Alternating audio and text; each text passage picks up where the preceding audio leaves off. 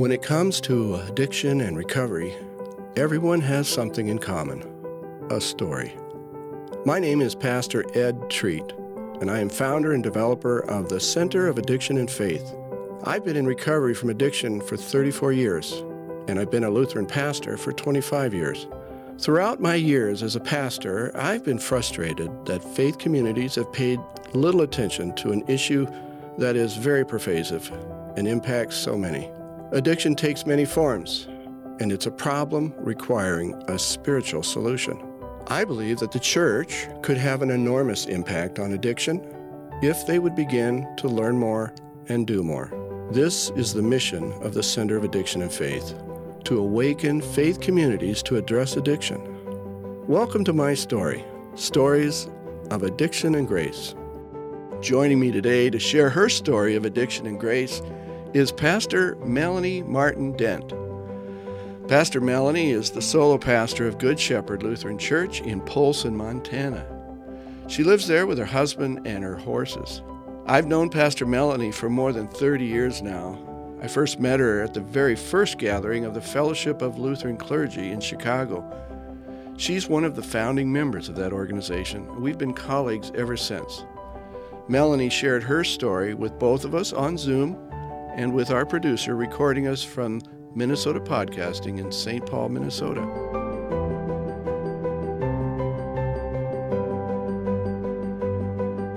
Here with Pastor Melanie Martin Dent, and she's a pastor out in Montana. And I know her because when I was a seminarian, I went to what I heard was a gathering of pastors just to start a ministry for alcoholism. And I thought, as a recovering person myself, I got to go to this thing. So I went there. Melanie, representing the ELCA, was hooked up with some pastors from the Missouri Synod to start this new ministry. And so we started our relationship there. And so I got to know you there. And so we have been part of this Fellowship of Recovering Lutheran Clergy since then. So our paths, our lives have been tied together for a long time, a lot of retreats together and whatnot. Melanie, you're a pastor. You were second generation women to go into the ministry. So you had to experience some of the challenges of paving the way for women in ministry, but you're also a recovering person. And that's what we want to hear from you, hear a little bit about your story as a recovering person. So tell us about yourself. Tell us a little bit about what it was like for you.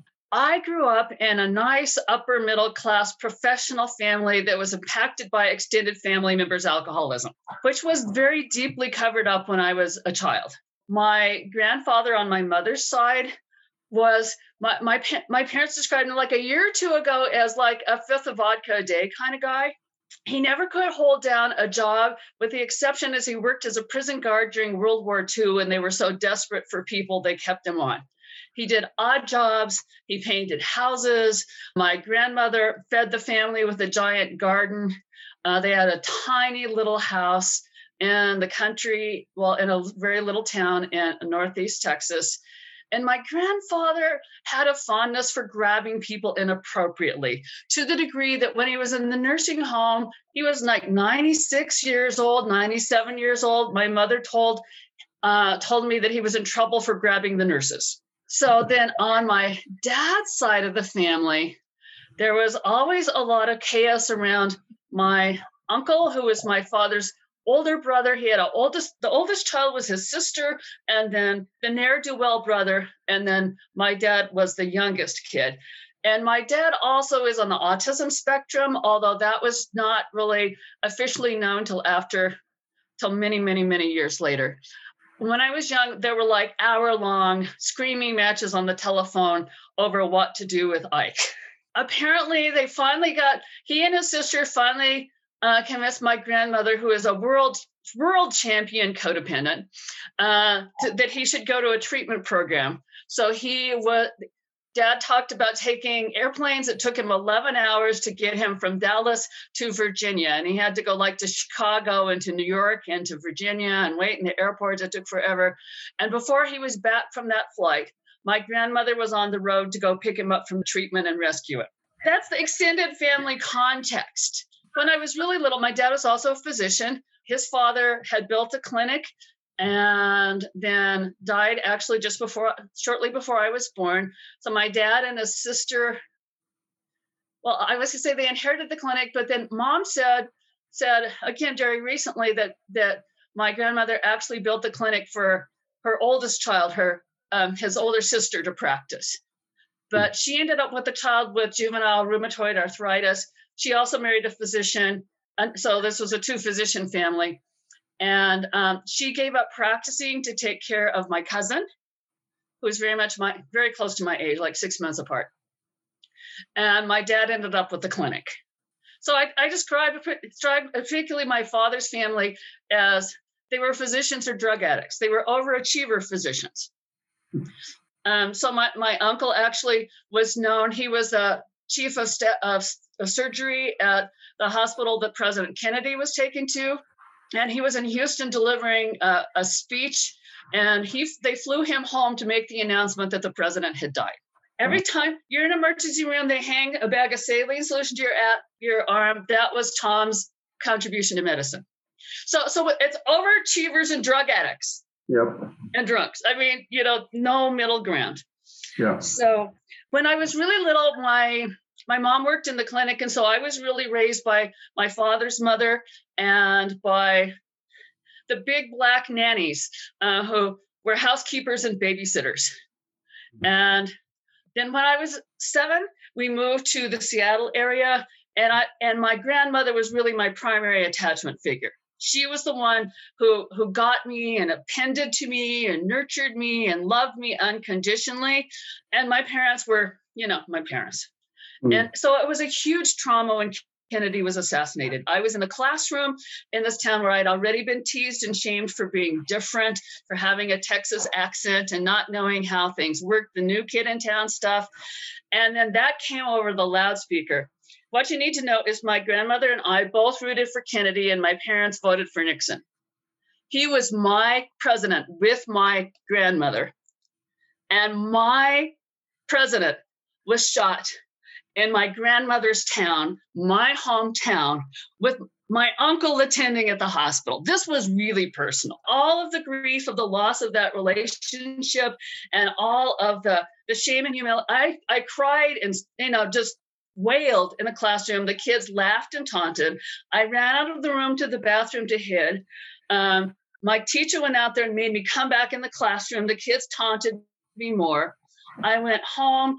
I tried to explain it to my parents, and my mother says, "You don't really understand what a serious situation for our country this is." And that was my emotional support. That's the easiest way to describe my childhood. So when I was in 8th grade, it was a drug education class where there was someone who came to speak from a recovery center. And this was the old-time hardcore confrontative, tear you down to build you back up kind of place. And I think it was her story of her addiction. And for the first time in my life, I heard somebody talk about what I felt inside. I related totally to her. But I did not get the message, and I loved the story about recovery. That's what I wanted for my life. But I did not get the message. What I got was, okay, if I go do this addict thing, I can get that and get recovery. So people say in meetings they didn't set out to become an addict or an alcoholic. I really did. I really consciously made a decision that day that was who I was, and that was who I was going to be, and that's how my life was going to get better. And I also, at the same time, I figured if I killed enough brain cells, I'd fit in at school better and things would be easier. And I call him my AA brother, someone who was newly in the program when I was newly in the program. And we both share that in our stories of intentionally trying to kill brain cells. So my drug use really started with going through my parents' medicine cabinet, my father's doctor bag. He still had his black, by that time he'd become an anesthesiologist, but he still had his black, the classic black doctor bag from private practice. They had a variety of interesting substances in it. And I took his copy of the physician's desk reference, and I went through the cabinet and the bag and decided what looked like it was going to be interesting, and tried to figure out how much above the recommended dose would be fun without giving to overdose rate. That would be Melanie's actual story. So you jokingly say, we set out to kill brain cells, but looking back now with what you know now, would you say you were just trying to numb the pain? I was trying to numb the pain, and I was trying to fit in socially. And so I thought if I wasn't the smart kid, maybe they'd like me better. So I had difficulties at home, and I had difficulties with peers, and it seemed like a solution to everything. So yes, drugs were my solution to the pain of my life. And of course, I ran out of drugs at home. And so then I had figured out I had to hang out with the kids at school that had the drugs. And the way I sort of got into that was starting smoking and hanging out at the smoking corner. And then I became the shoplifter of wine. So I had quite the routine of the local grocery stores of going in and picking up and leaving with a bottle of wine that I then would share with my male druggie friends. And that got me enough in the club that I could get everything. So I describe my teenage addict alcoholic years as the short way to do it is that they say if your drinking and using causes you problems in any area of your life, then you have a problem. And before I got into college, I had legal problems. I was arrested twice. One was for shoplifting, and one was for driving when I was very high, and also only had a learner's permit and not an actual driver's license. My white privilege is that I ended up being released to my grandparents' care instead of going to juvenile hall. This guy terrified me. He intimidated. He bullied me. I was strip searched. I lied about my name. I lied about my phone number. He finally came in 2 or 3 hours later. This is 3 a.m, and said, either you tell me your right name or your phone number, or I'm taking you to juvenile hall. At which time I told him my right name and my phone number because I was terrified of going to juvenile hall. But I'm sure if I had been a kid of color, I would have gotten to that point a whole lot earlier. So that was legal problems. It became a huge family issue, and my dear codependent family. So by the time I was the summer after I graduated from high school, I got grounded every week by my mother while I stood and leaned against the wall of the house trying not to puke and not to pass out until she was done yelling at me. She would ground me for 6 months. And by the next week, I would convince her that I had to go. And I would promise I would be home by 10 o'clock and not drink anything, knowing full well I had no intention. I was never drunk enough at 10 o'clock to face my mother. And we did this every week. So my dad came up to me that summer and said, well, I just hope you live long enough to grow out of this phase before you kill yourself. And he also, the other time was, but just don't drink and drive, call for a ride. But I couldn't call for a ride when I promised I would not drink and be home at 10 o'clock. That just violated the rules of the game.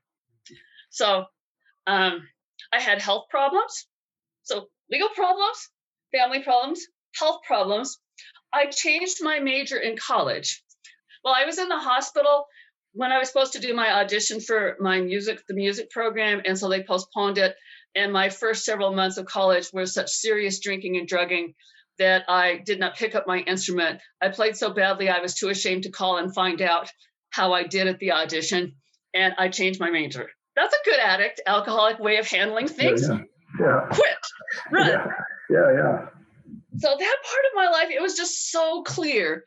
I fit all the classic definitions, of work problems. I worked at McDonald's, was my first job. So are you aware during these through all this that you got a problem? Are you like, I don't care? No. Did you really think you were doing fine? I was doing fine. Okay. I met a guy who was 21 and always had alcohol. So I thought I'd marry him. So my work problems was I worked at McDonald's, and I went from having the best performance reviews you could have in every category to the worst performance reviews you could have in every category. And one night, after a party involving my coworkers, involving stopping by the store, yes. So, I just want to put those on the record. That's my easiest way of describing what my drinking and drugging was like then. It just was the classic teenage out of control drinking and drugging thing.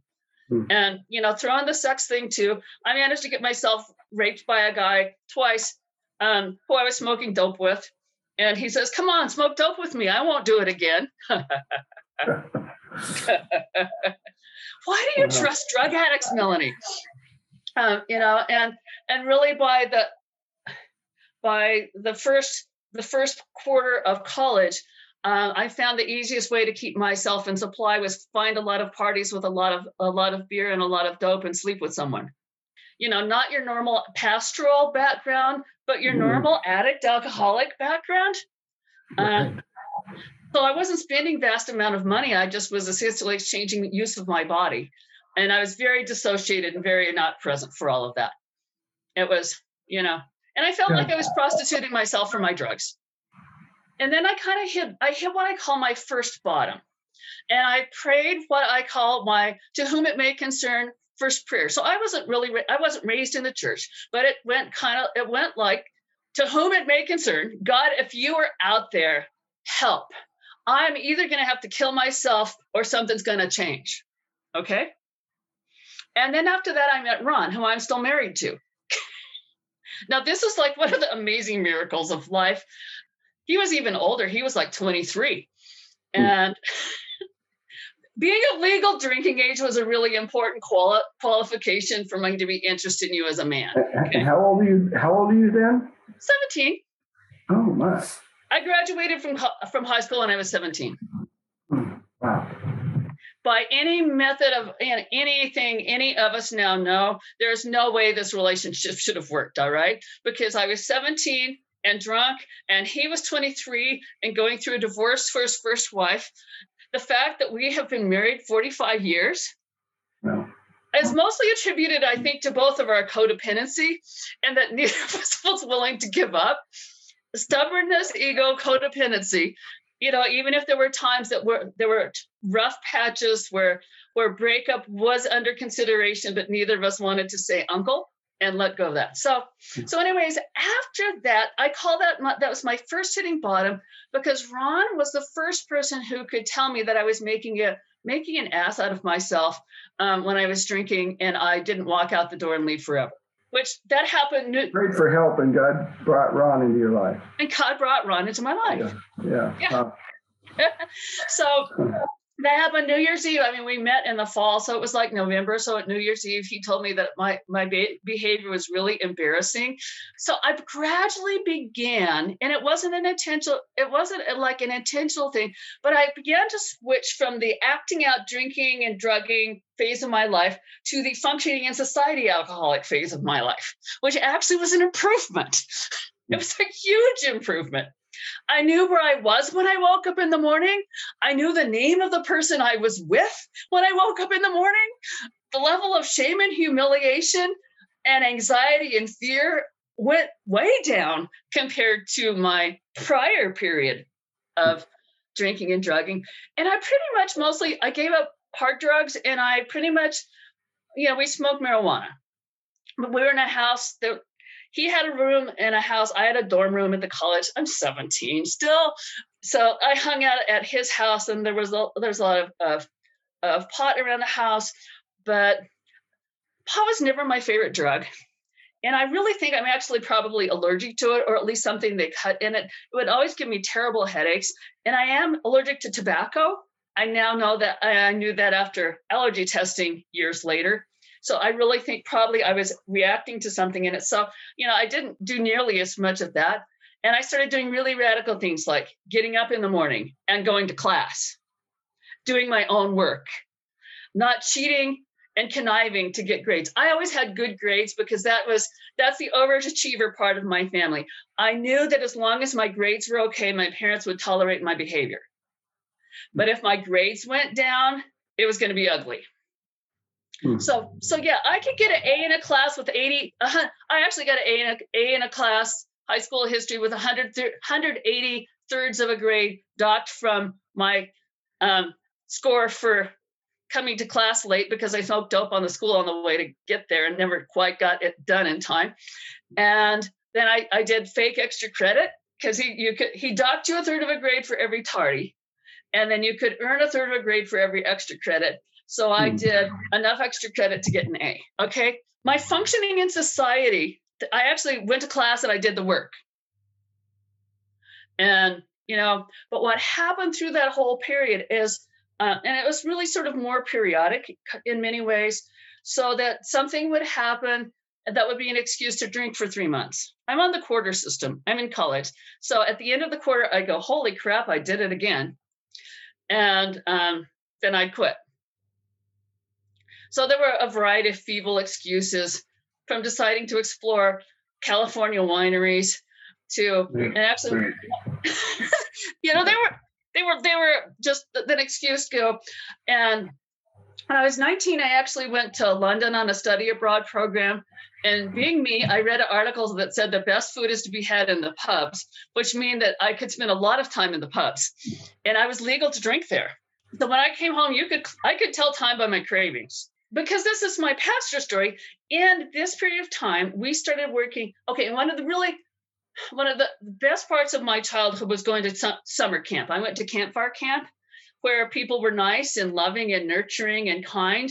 And I still had social problems with my peers, but it was still so much better than the rest of my life. I would have lived at camp if I could have lived at camp. Oh, and yeah, my drinking cost me a job at the camp that I grew up at also. They let me finish that summer, but they did not rehire me. And it was one day, and it was a camper who was a friend that we'd gotten drunk at camp. And it was the last night, and all I did was to go see her. But I left my cabin and walked to the other end of the camp just to see her. And they'd been watching me the whole time, and when I did that, that was it. So we were working at a YMCA camp, and the camp director's pastor, who was a Lutheran pastor, came and did a talk at staff training on what is the C in YMCA. And he basically told the salvation story, which this is not my cognitive memory, this is Ron's cognitive memory. I remember he looked at me with the most loving gaze I have ever experienced in my entire life. It was like Jesus himself was looking through his eyes at me, which is what I was looking for my whole life. My family background was Methodist and Baptist in Texas. When my family moved from Texas, we went to the local Baptist church where I was in the Sunday school gluing pictures of Jesus to a paper plate when my father almost got into a fight with the preacher over the politics in his sermon. And my mother describes it as she spent the whole time going, Wayne, Wayne, Wayne, and hand on his leg. It's like, we never went back there. Then when I was in junior high school, my mom went to an art show at the Unitarian Church, and we went there for a couple years, and I went to Sunday school, was a Sunday school at the same time as worship. And we looked at blood through a microscope, and we built a time tunnel, and we dug fossils. We did really cool stuff, but I had no idea what they believed. That was my religious upbringing. So anyways, I went to the library, Tacoma Public Library. I randomly checked out a Bible. There were a bunch of them on the shelf. I started reading the Bible because I wanted to check this out before I decided if I wanted to get myself involved in it. Again, this is the academic skeptic part of my upbringing.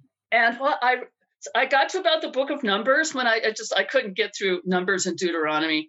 And so then I skipped to the New Testament, and I started with the genealogy in Matthew. And I think and now it's summertime. And that summer, I'm directing a day camp in town for 3 weeks.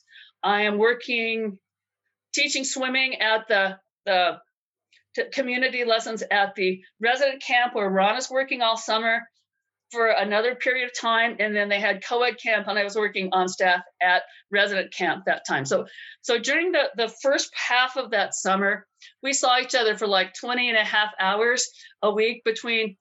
And we'd gotten married by then. So this is like our first summer as newlyweds.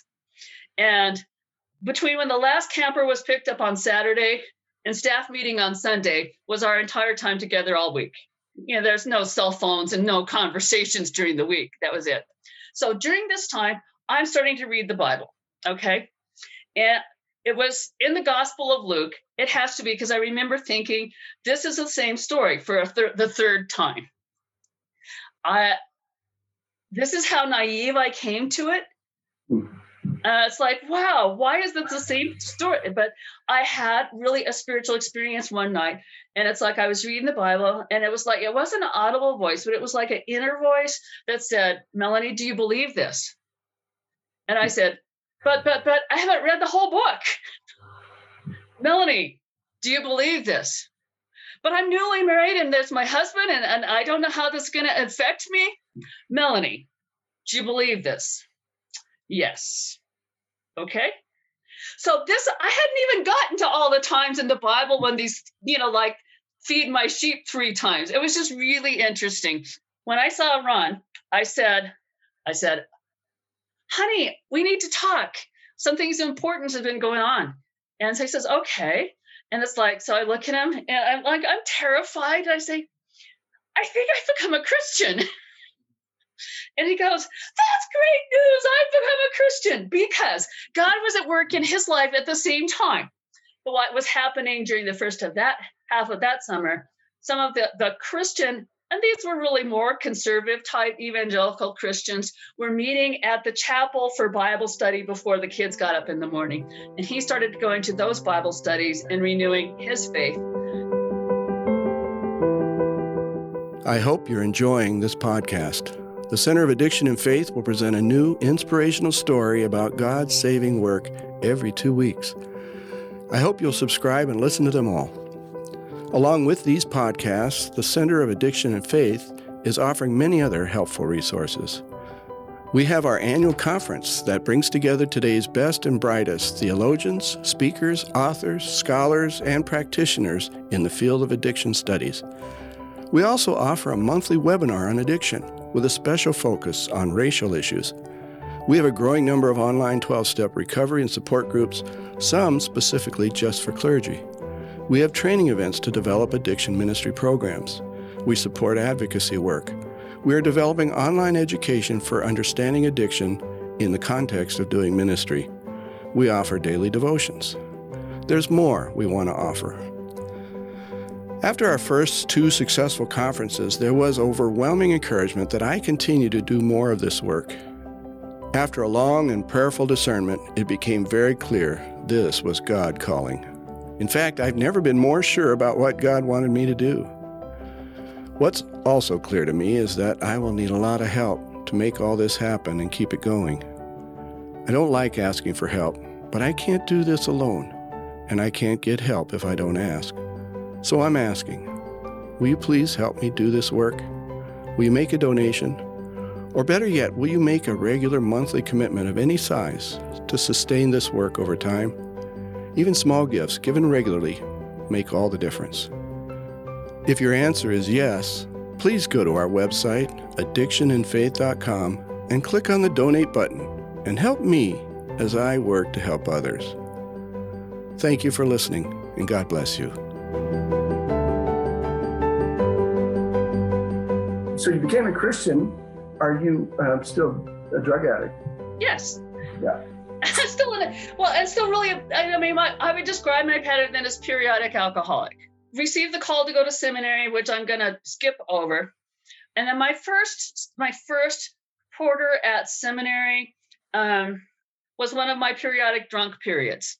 I describe that period. I could drink an amazing amount and not consider myself drinking. So I could drink a couple of drinks with lunch. I could drink while I was fixing dinner. I could drink a couple of glasses of wine with dinner and an after dinner glass of wine and a before bed glass of wine and not think I was drinking. Now that counts as drinking in most people's book, but my definition of drinking was going to Laval's Pizza with some classmates and consuming 12 pitchers of beer and stumbling home and passing out. That's my definition of drinking. So when I got home from seminary, I went to my home church in Bellingham, Washington, which is a place we have in common. I was baptized in Bellingham as an adult when I was in college. I did not know that. And received the call to ministry when I was living in Bellingham. Mm-hmm. I saw my pastor at Christmas, and he says, "Oh, how did you like seminary?" And I said, "Well, yeah, and it's all right." And he goes, "Well, what's your favorite part of it?" And I said, "Laval's." And the look in his eyes, and I thought, holy crap, I've done it again. So the next 2 quarters, I stayed sober by doing things like taking 21 credits and working 20 hours a week at the YMCA and taking a stained glass class and making 3 stained glass windows and 27 stained glass crosses, of which I still have and wear as a pectoral cross in worship. Most of them have broken, but I still have the last living survivor of that period. So I stayed sober by obsessive activity on everything else. And that summer, Ron and I did a Christian ministry in the national parks. And they're the people who you work for the concessionaires and then do worship services in the campground on the weekends. And our jobs, the people who we worked for, son who was in their 40s, who couldn't keep a job down in the real world because of his alcoholism, was managing the restaurant. And he had a bottle hid, not very hid, in the bathroom. It was interesting. But anyways, he ended up in the hospital one night. They asked us to go do a pastoral call on him. And I realized I have absolutely nothing to offer this man, right? And every workshop or talk I'd ever heard about alcoholism or addiction had driven my anxiety sky high through the roof. So I tended to avoid them. But when I got back, I was registering for class, and it was the old computer cards with the number 2 pencils filling in the bubbles. There was a class called Pastoral Care of Problem Drinkers. And I said, oh shit, God, you want me to take this class, don't you? So I say my first surrender there was bubbling in that bubble to take that class. My next surrender was actually going into the classroom the first day because I was terrified. And that was a huge, big thing to actually walk through the door. And the first thing that happened, and there was the person who was up around teaching said, hi, my name is blank, and I'm an alcoholic, and I'm a pastor of Christ Lutheran Church in such and such a town in the Bay Area. And that was the beginning of the end. Because the fact he was a pastor and he was an alcoholic in recovery, he didn't share his whole story. He got sober in Hawaii, Ed. Believe it or not, that just always amazes me. People say, you got sober in Berkeley, California. I say, he got sober in Hawaii. But yeah, so we were assigned to go to 3 AA meetings and role play AA in class. And we were reading textbooks on alcoholism. And every week I'm having this, every class, I think it was maybe the class only met once a week. I said, I need to talk to you after classes. Okay, like I read the reading for the week, and like I did all that stuff when I was 15. What does that mean? He says, keep reading, come back next week. And role-playing AA was like excruciating. Now, my first AA meeting, I actually rode my bicycle to, and I had no idea. It was like 10 miles away. It was way further than I thought it was. I got there late, but it was an experience very much like I'd had in 8th grade. For the second time in my life, I heard people talking out loud about my interior world. The telling my story, the identification. And the identification was incredibly powerful. I just didn't want to be an alcoholic. And I really didn't want to quit drinking. So it was kind of a struggle for a few months. And see, I knew at a really deep level that I knew this was true. I knew that everything they were saying about where this road was going was true. I'd gone enough down that road in my younger days that you really didn't have to convince me the ends were jails, institutions, and death. I got it, but I just didn't want it to be true. So I had this little in and out kind of period. This was one of the places where marriage almost crumbled. He goes, why are you acting so crazy? And anyways, eventually on the day of Epiphany, I actually had called the man who taught. He was my unofficial sponsor. I had an official sponsor who was a woman because I was at a meeting, AA meeting, and someone said, is she your sponsor? And I said, no. And they said, you should be. She should be. So I asked her to be my sponsor. But I really kind of he was also really my sponsor too. Anyways, I was talking to him, and I hit another surrender point of where I was willing. And by the way, knowing you're an alcoholic and not wanting to be one is sort of trying to half-ass stay sober until you have some excuse to get drunk. In Berkeley, California, where the booze is a hard liquor is at the front of the grocery store, every bus has a billboard about alcohol on it, and the world is full of triggers. It was not easy. So I finally kind of got sooner. I said, okay, well, I'll do whatever it takes. And I will tell this part of my story because people say it doesn't work. He recommended I go to a doctor and ask for Antabuse. And people say Antabuse doesn't work, but for me, it was my commitment pill. I made my commitment in the morning to God and my body to stay sober that day when I took that pill. And I finally stayed sober long enough to have a little acceptance about being an alcoholic, to being in the program. I was mad at God about this whole thing. I was really mad because God, you did this to me. You made me take that class. You made me learn about alcoholism. God, you're so mean. How can you want me to be healthy and sane and have a good life and not destroy my marriage and my career in the pits of addiction? Yeah, that was me. I actually wrote a poem in early sobriety. It starts out like, Lord, why must I always be like Jonah, hearing your word quite clearly and running away in fear? Teach me to stay. Teach me to wait for a better day. I mean, the end has shifted a little on that, but that was literally me. So I ended up really using the group as my higher power and stayed sober long enough to actually want to stay sober and to get through the absolute worst, for the worst 6 to 9 months of my obsessive, compulsive, alcoholic addict behavior. I mean, I became a pastor. I had good calls. I had bad calls. I had times of trauma in our family. My daughter was molested by one of the kids in my church. His mother was my babysitter. He was in confirmation class.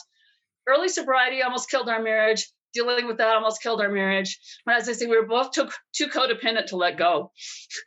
And too stubborn. So life went on. There were some really good times. There were some really hard times.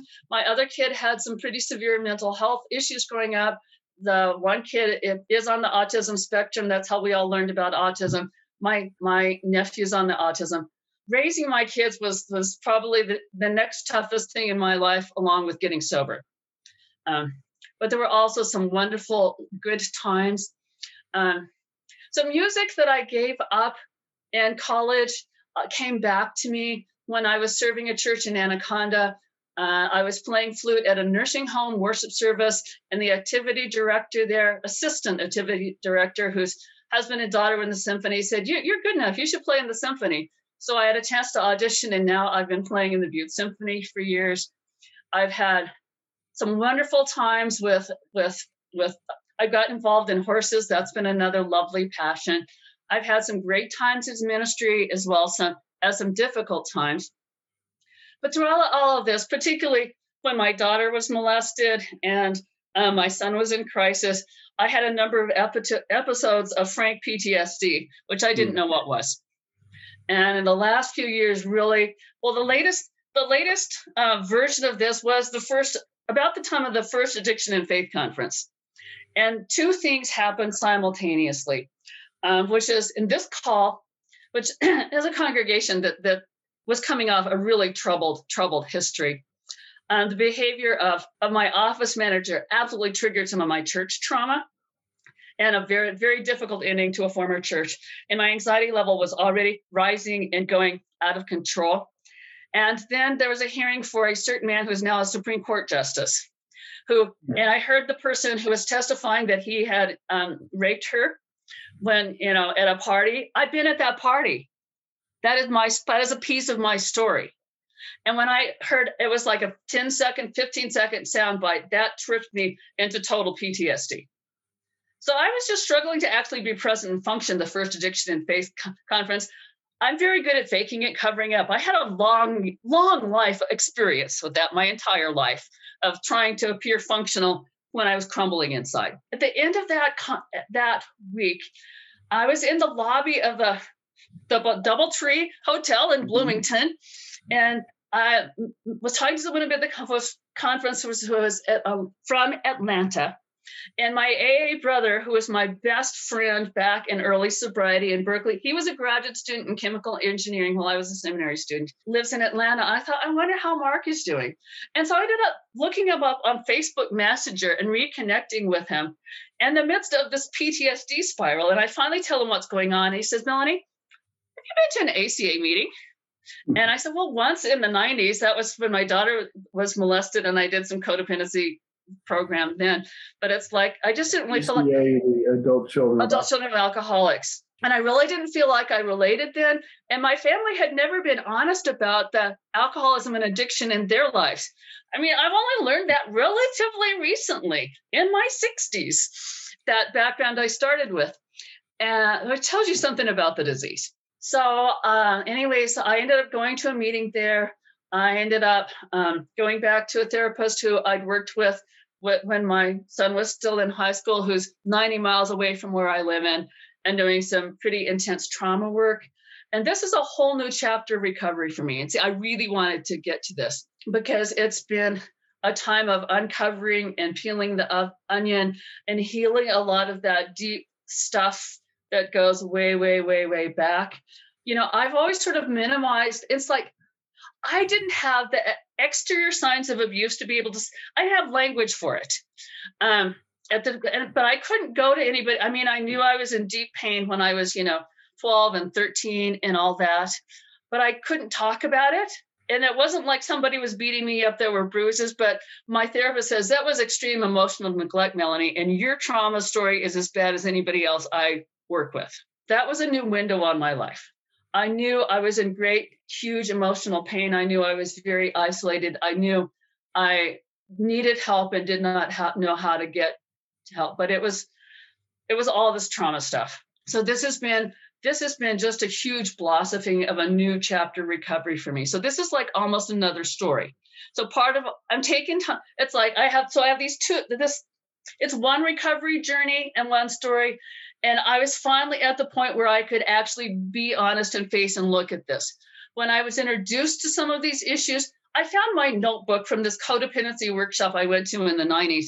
And the things I wrote in it are all the same trauma stuff I was working on here, but I was still in so much denial and just really didn't process it then. I finally kind of got a point where I was strong enough and healthy enough to actually be able to do this recovery work, which has been the most intense work I've done in a long time. It has also been the most healing work I've done in a long time. And I've been able to reclaim a lot of joy in a lot of places in my life that I didn't even realize wasn't there. I think our marriage is better than it ever has been. I think we're closer and enjoying each other's company in ways we never have been. I'm seeing ways in which it would have been nice to have some of this on board when I was raising my kids. I see the impact on them and their lives. I have a son who turns to me when he's in crisis. And I have a daughter who turns to me and talks to me, and the therapist I'm working with now worked with my son when he was a kid. And he says, you did a wonderful job with those kids, especially considering your own history and your own issues and your own background. So because you didn't have that, but now you can provide it. Right. Yeah.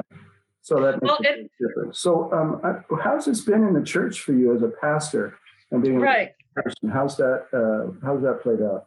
You're pretty open about who you are, and most clergy who are in recovery aren't that open. And I didn't start that way. Right. Okay. I didn't start that way. So again, in 1982, when I was ordained, I had a couple years of sobriety under my belt. Enough skeptics at my first call about being a woman in ministry that I just didn't feel safe to share at all. And it was really when I got my 10-year anniversary of sobriety in AA, I said 10 years is long enough. I should feel a little bit safer about being. And I talked about it in a sermon, and I still played down my story a lot. I mean, I softened it a good bit. And there were some people who were shocked and horrified. And some people it bounced off their head and offer me a beer the next week. And it was not a good experience for me in any way, shape, or form. The soft story version fuels my denial, but it still had all the anxiety of being honest with people that I don't quite trust. So I didn't do that again for a long time. So and then at 10 years, that's when the FRLC was founded, because there was an AA International Convention in Seattle. And I went to a clergy meeting there and said, I need this. This is what I needed in so long. But it wasn't all Lutherans. And it was like, there were nuns and priests and Pentecostal preachers. And, I thought, I need this. And then there was an ELCA meeting in Seattle at the same time, and I saw the director of the Division of Ministry at the time and talked to him and said, what could we do to establish this in our church? And he advised me, he goes, start really small, just build a network, your closest friends, the people but you don't want it to be part of the official church structure. So I started a newsletter, and I basically sent it to everybody I knew who was in recovery. And And I sent one to Park Ridge Hospital, to some treatment centers. So I think one to Hazelden. I think I sent one to Park Ridge Hospital in the Chicago area. And there it crossed the desk of a man who knew the Missouri Synod pastor who was on the Missouri Synod young pastor on the East Coast in Virginia, Rich Hill, who had started work in the Missouri Synod to fund. He'd been to a RACA, an Episcopal retreat. And he says, we need this in the Lutheran Church. So he got a Wheat Ridge grant to launch the Fellowship of Recovering Lutheran Clergy. And that was the Luther seal as the logo. And they had someone from the National Church. They had a district superintendent. And so anyways, they were doing the structural organizational money piece. I was building a network. So we crossed over the desk of a chaplain at this hospital and said, you two need to talk to each other. And so we got on the phone and we talked. And I was invited to they had money for a board meeting. They had in-person board meetings in the Midwest, Iowa, places like that. And so there was me and 7 Missouri guys in suits and ties and white shirts. I'm not really a suit and tie and white shirt kind of gal. So that was an interesting experience. Also a denomination that doesn't have any women pastors. So doesn't have women pastors, no. And we had wonderful, we all told our first step stories and we all bonded and we planned this first retreat at Mundelein, which was where I met you and where the group did its first of many rebellions against the planned agenda.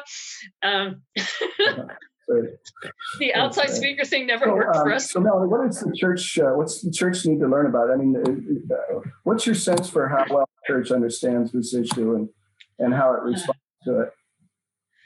We need to learn the church needs to learn how to be a safe place to talk about real stuff that's going on to your life. After 10 years, I put the FRLC in my mobility form. So, but it still wasn't really talked. I mean, so it was known, but it was not really talked about too much. I had one call in Idaho where they were really interested and really affirmed it. And they had a huge methamphetamine problem in the 90s, which is really not any different than the methamphetamine problem on the reservation today here. I heard law enforcement I'm saying that's the exact same thing that was going on in Pearson Weahite in the 90s when I was there. This church is on a reservation, and they had a long-term pastor who they had a very troubled and very destructive ending of that ministry. They had 18-month interim, but they're on a reservation. There's huge drug and alcohol issues in the community. They talked about that being something they wanted to explore in ministry. When I got here and got to know people, this was not really a burning desire of the actual rank and file members of the congregation. This was one of those call committee ideas of what we should put on the paper so that we look like we're outreaching congregation, a missional congregation that was concerned. Yeah, not really. Well, I mean, that's just so people listening know that a lot of congregations will identify themselves in a certain way, but in reality, they rarely match what they put. They want to attract the pastors, so they say they're doing all these things that they would like to do but aren't really doing. And when you get there, they don't really want to do those things. I mean, it's right. And I had been gotten myself in trouble in ministry by believing what was in the paperwork. And acting on it in a earlier situation, and that ended up just absolutely blowing up in my face, which is a piece of my church trauma stuff. So I knew enough and had been around the block enough to say, I'm going to go find out what's here. But I had one person say, I'm really into this, and that they're willing to give money to like the Addiction and Faith Conference to have scholarships, and they wanted to do it, but at arm's length. So it's been a really cool opportunity, and I'm going to totally plug this, Ed, through the Addiction and Faith Conference and the beginning of the Center of Addiction and Faith and the partnership with Faith Partners. Because over time, I've had a chance to identify there are a few people in the congregation who really are interested in this ministry. I can tell by how they respond to my Facebook post when I put my 40th AA birthday coin on my Facebook post. I can, one of them lost a sister-in-law to alcoholism a year ago, and I board my horses at her house. And so, we have a lot of just conversations you'd have with a friend rather than in the church conversations. because of COVID and because of the Zoom era, I thought Faith Partners would be a wonderful ministry model for this congregation. But the cost of bringing them out to Montana for a training for 3 or 4 or 5 people was prohibitive. And I don't think the congregation would have supported. This congregation had missing funds and what happened in the earlier tenure, and was very concerned. They have a lot of resources, but they're very nervous about spending money, as many churches are. Yeah. And I don't think they would have ever approved that. But because Faith Partners, in partnership with the Center of Addiction and Faith, was able to offer this training online, I was able to get a couple of the people who I knew had recovery interests and ties to come to the introductory workshops in July. One of them said, this is very doable. And then one is fairly early in her recovery at this point and said, I can't continue with this. I'm not ready. And she's very shy and a very, not in the center of the church world church member. She said, I need to not do this now. But I had one gung-ho person, and we were able to gather the other people, and we just completed the team. What we've talked about so far, we're still working on our mission statement with that. It's really doing some education of the congregation of how can you help the people in your life? What are the resources to develop a literature rack, probably some, addiction awareness Sunday kind of things, and really just to try and get to the point where people feel like they can actually talk about it in the congregation. One of the people on that team said, when my husband was in the throes of alcoholism, I had no one I could talk to in my church. And I went to talk to the pastor, and the pastor didn't know what to say to me. Another person had a son who dealt with addiction from the time he was 13 on. And she says, I couldn't talk about it at church. I had no support there whatsoever. And the thing that just made my heart sing about Faith Partners is sometimes in the church, and like even the call committee thought, addiction ministry is something that we are going to do for them out there. Mm-hmm. And when I saw that the continuum about who was in your congregation and their various patterns of use and attitudes, and this is a ministry to the congregation, I started advocating that we put it in our congregation care committee instead of our outreach committee. That's to really work at our own understanding and our own climate in the congregation. And if we could talk about those issues, maybe we could talk about some of the other issues that haunt this congregation. Has skeletons in the closet that they cannot talk about. And maybe we can have some healing around some of the other issues in the congregation if we can get where we can be honest about this. So at this point, I've been much more open in this church than I ever have. And I've talked about, I've included like steps in my sermon. Like this is like, I'll be talking about something, and this is like the amend steps in the 12-step program, so it's been a lot more integrated here than it has ever in my life before. Well, there's so many layers to this. There's so much. You got into a whole new area of talking about PTSD and how most people in recovery, after they've been in recovery for a while, begin to realize that there's a lot more work to do. There's more. Usually, addiction is related to pain, and covering pain, and so that pain is still there unresolved, and so you can only live with it so long before it starts to rear its head, and you either go back to drinking, which is what a lot of people do, or you deal with the pain and get well. But it's a lifelong process. I'm still dealing with it. You are too, and there's great hope if you deal with it, and not so much hope if you don't. Thanks, Melanie.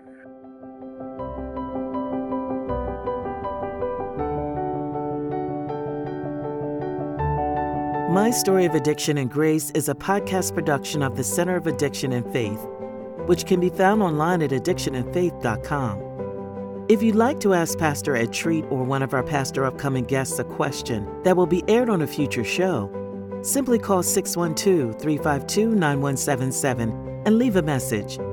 Please know that when you leave a message, it may be used in whole or in part on a future podcast episode.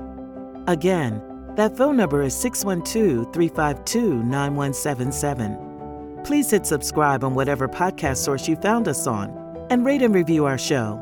We love to hear feedback. My Story of Addiction and Grace is recorded at the studios of Minnesota Podcasting. located in St. Paul, Minnesota. Find them online at mnpodcasting.com. The views and opinions expressed on this podcast are those of the individual participants alone and do not necessarily reflect the views, opinions, or policies of the Evangelical Lutheran Church in America, the Center of Addiction and Faith, Minnesota Podcasting, or any other religious or business organization.